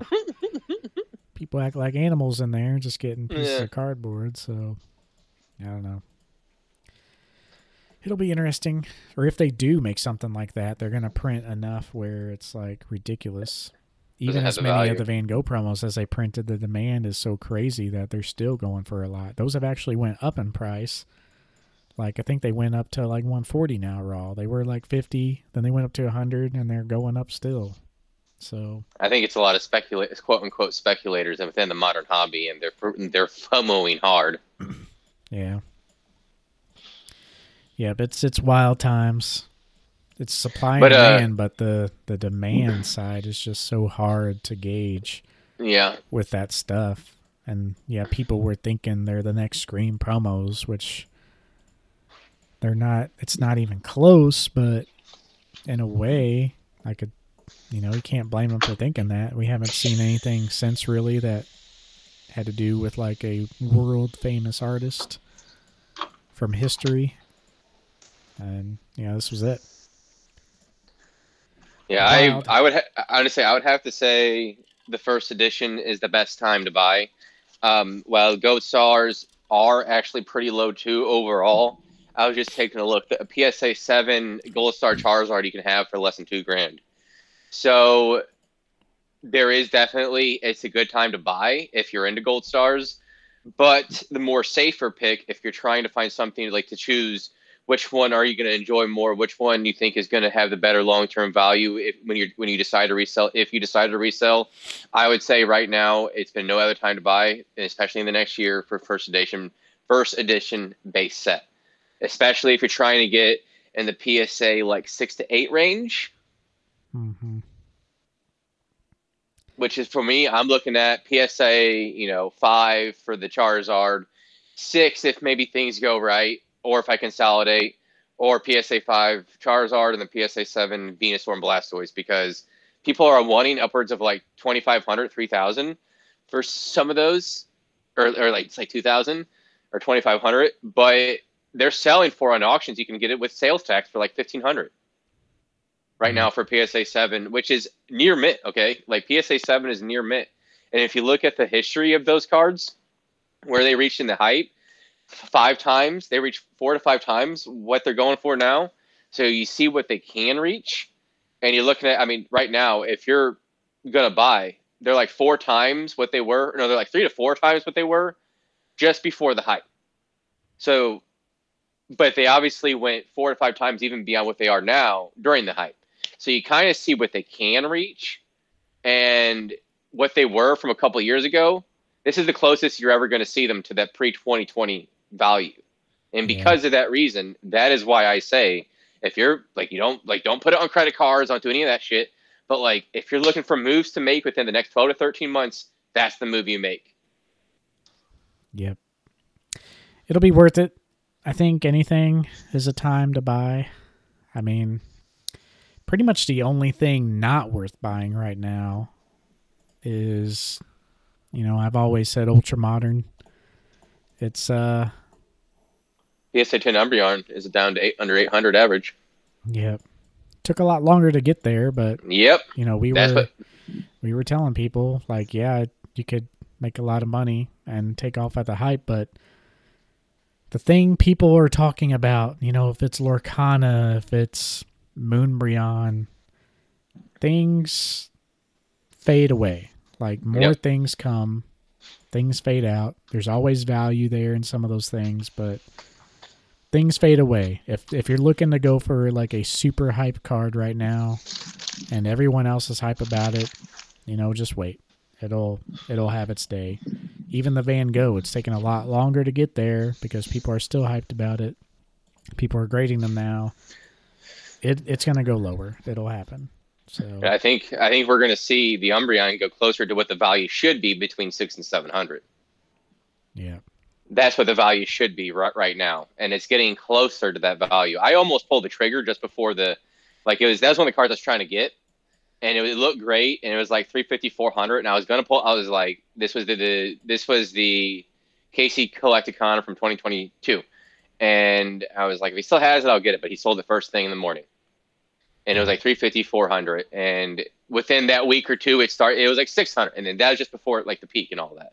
Um, And that was a so. very rare exception too. Like very Mm-hmm. rarely after a card releases that the hype builds even more. And the only card that has really done that since has been, I don't know if the Pikachu deck from Worlds has done that. They kind of stabilized. They never went really crazy. It was just in general good play. But the only card that's done that since that card has been the Svango Pikachu. So even though it's like still going up, even after all these copies hit in the market, that's what Moonbreon did. So no matter how high it goes, eventually there will come a day when something else is out, and it's not as sought after. Like I take my own opinion pretty seriously because it's my collection.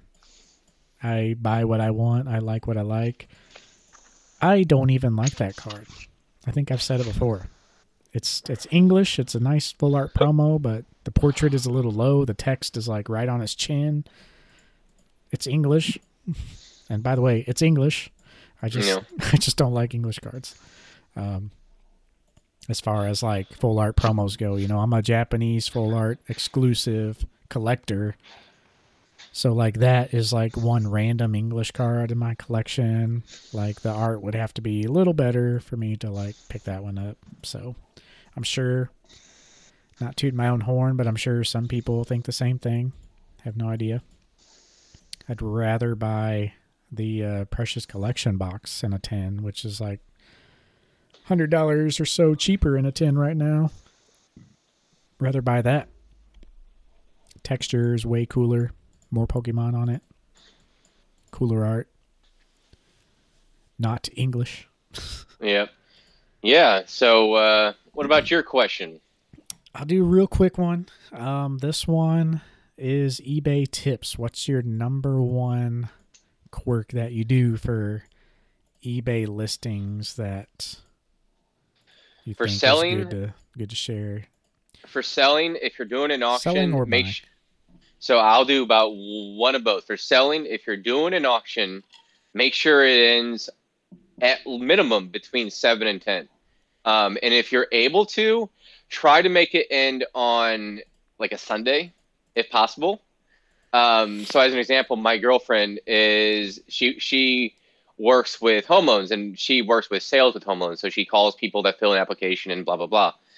Anyways, her best times for people answering is between the hours of like 7 and 9, 6 and 9, because that's when most people are at home and are free and they're just watching TV, just hanging out. That's when you can reach a lot of people. Likewise, when it translates well to auctions, well, that's when you're going to have the most eyes on it.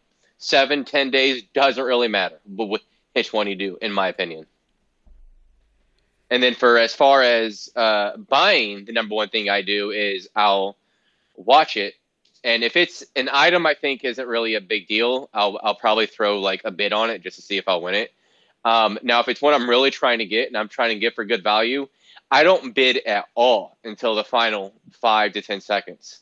And it was scary to see that on the Stitch side because I was experiencing two potential buyers that were operating under the same principle.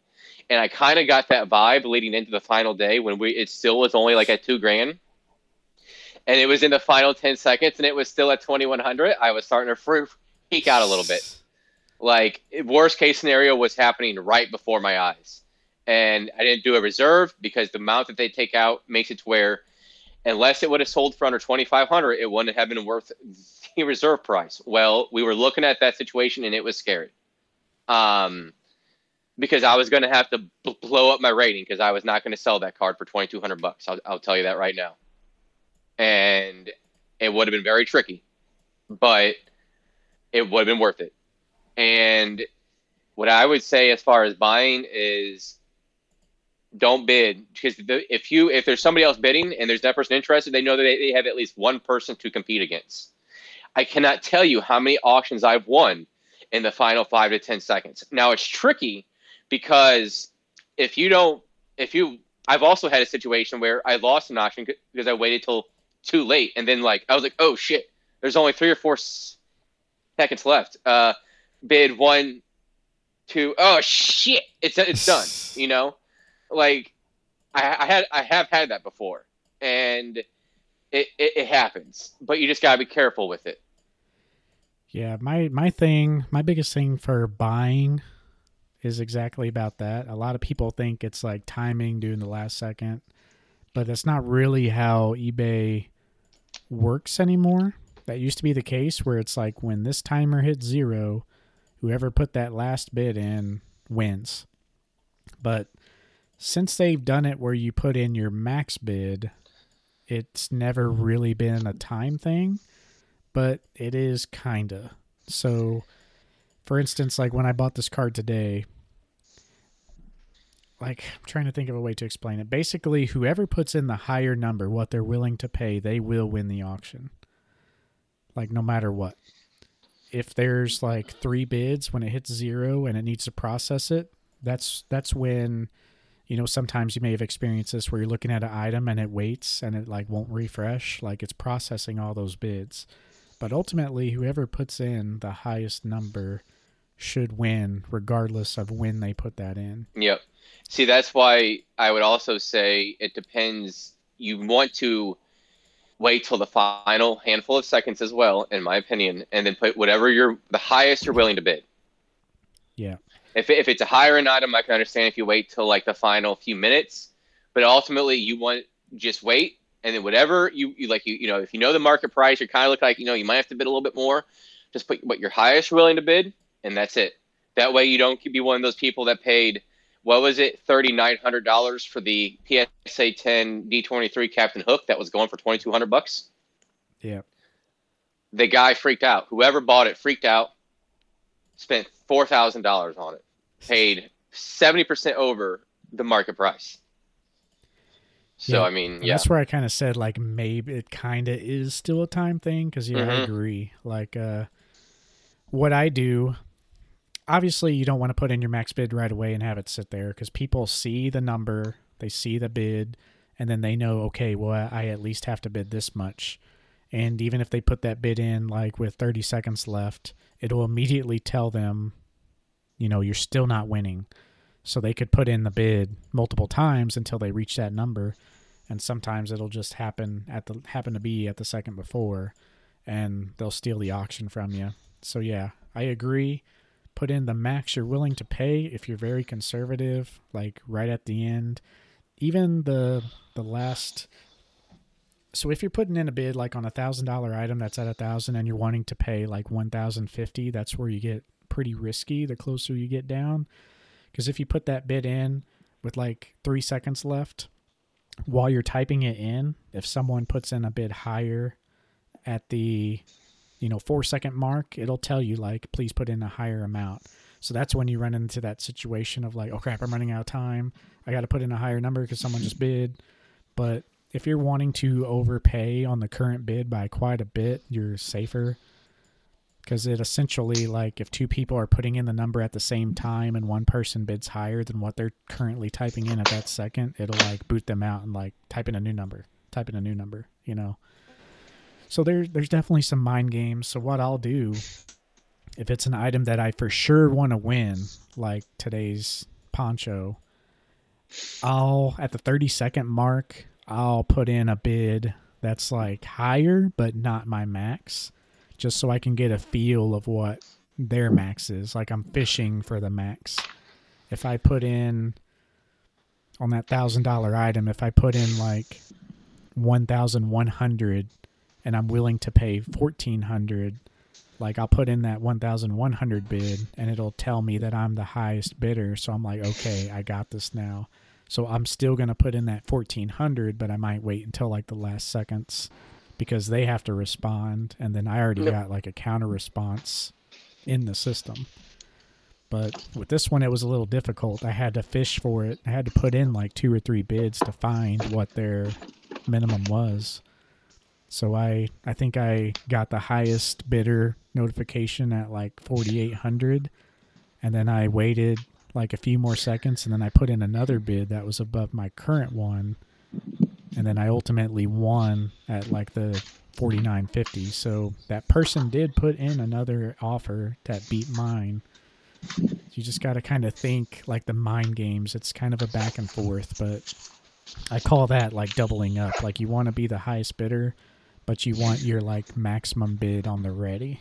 Like you don't want to give it away too early, if that makes sense. But so it is kind of a time game, but if you don't want to mess with all that, or you're trying to shave off a couple bucks, or you don't care about, like you don't want to overpay, like I wouldn't have done this if I didn't, want to somewhat overpay for this item, but I didn't mind overpaying because I've been hunting it for so long. But if you're only wanting to spend like this amount, no, like not a penny over, then yeah, just go ahead, put your max in and let it ride. It's not really worth all the mind games unless you've done it a lot. But with that, guess we should wrap it up. We went a little longer than I expected. Yep, I gotta still get to the gym, and I gotta be at the store by 5 till, so by 5 till 4. So yeah, we're at old Magelings. We'll let you know what happens with that. But good talk. I knew, like I said, if we would have recorded Monday, we're recording Friday. Like we would have skipped half this news. So it does pay off to wait. It's just kind of nerve wracking. If something popped up today where we couldn't record, we'd be scrambling. Mm-hmm. But it's worth it when we can pull it off. So hope you guys enjoyed this episode. Lots of info to pack in. More episodes, like we mentioned, should be pretty chill like this, where we're kind of winging it, just talking about current events rather than a specific topic. But yeah, overall pretty good. Any closing remarks you want to say? Nope. I'm ready to see what happens today. All right, guys. We'll see you in the next one. We'll catch you then. Peace out. Till next time, y'all. Peace.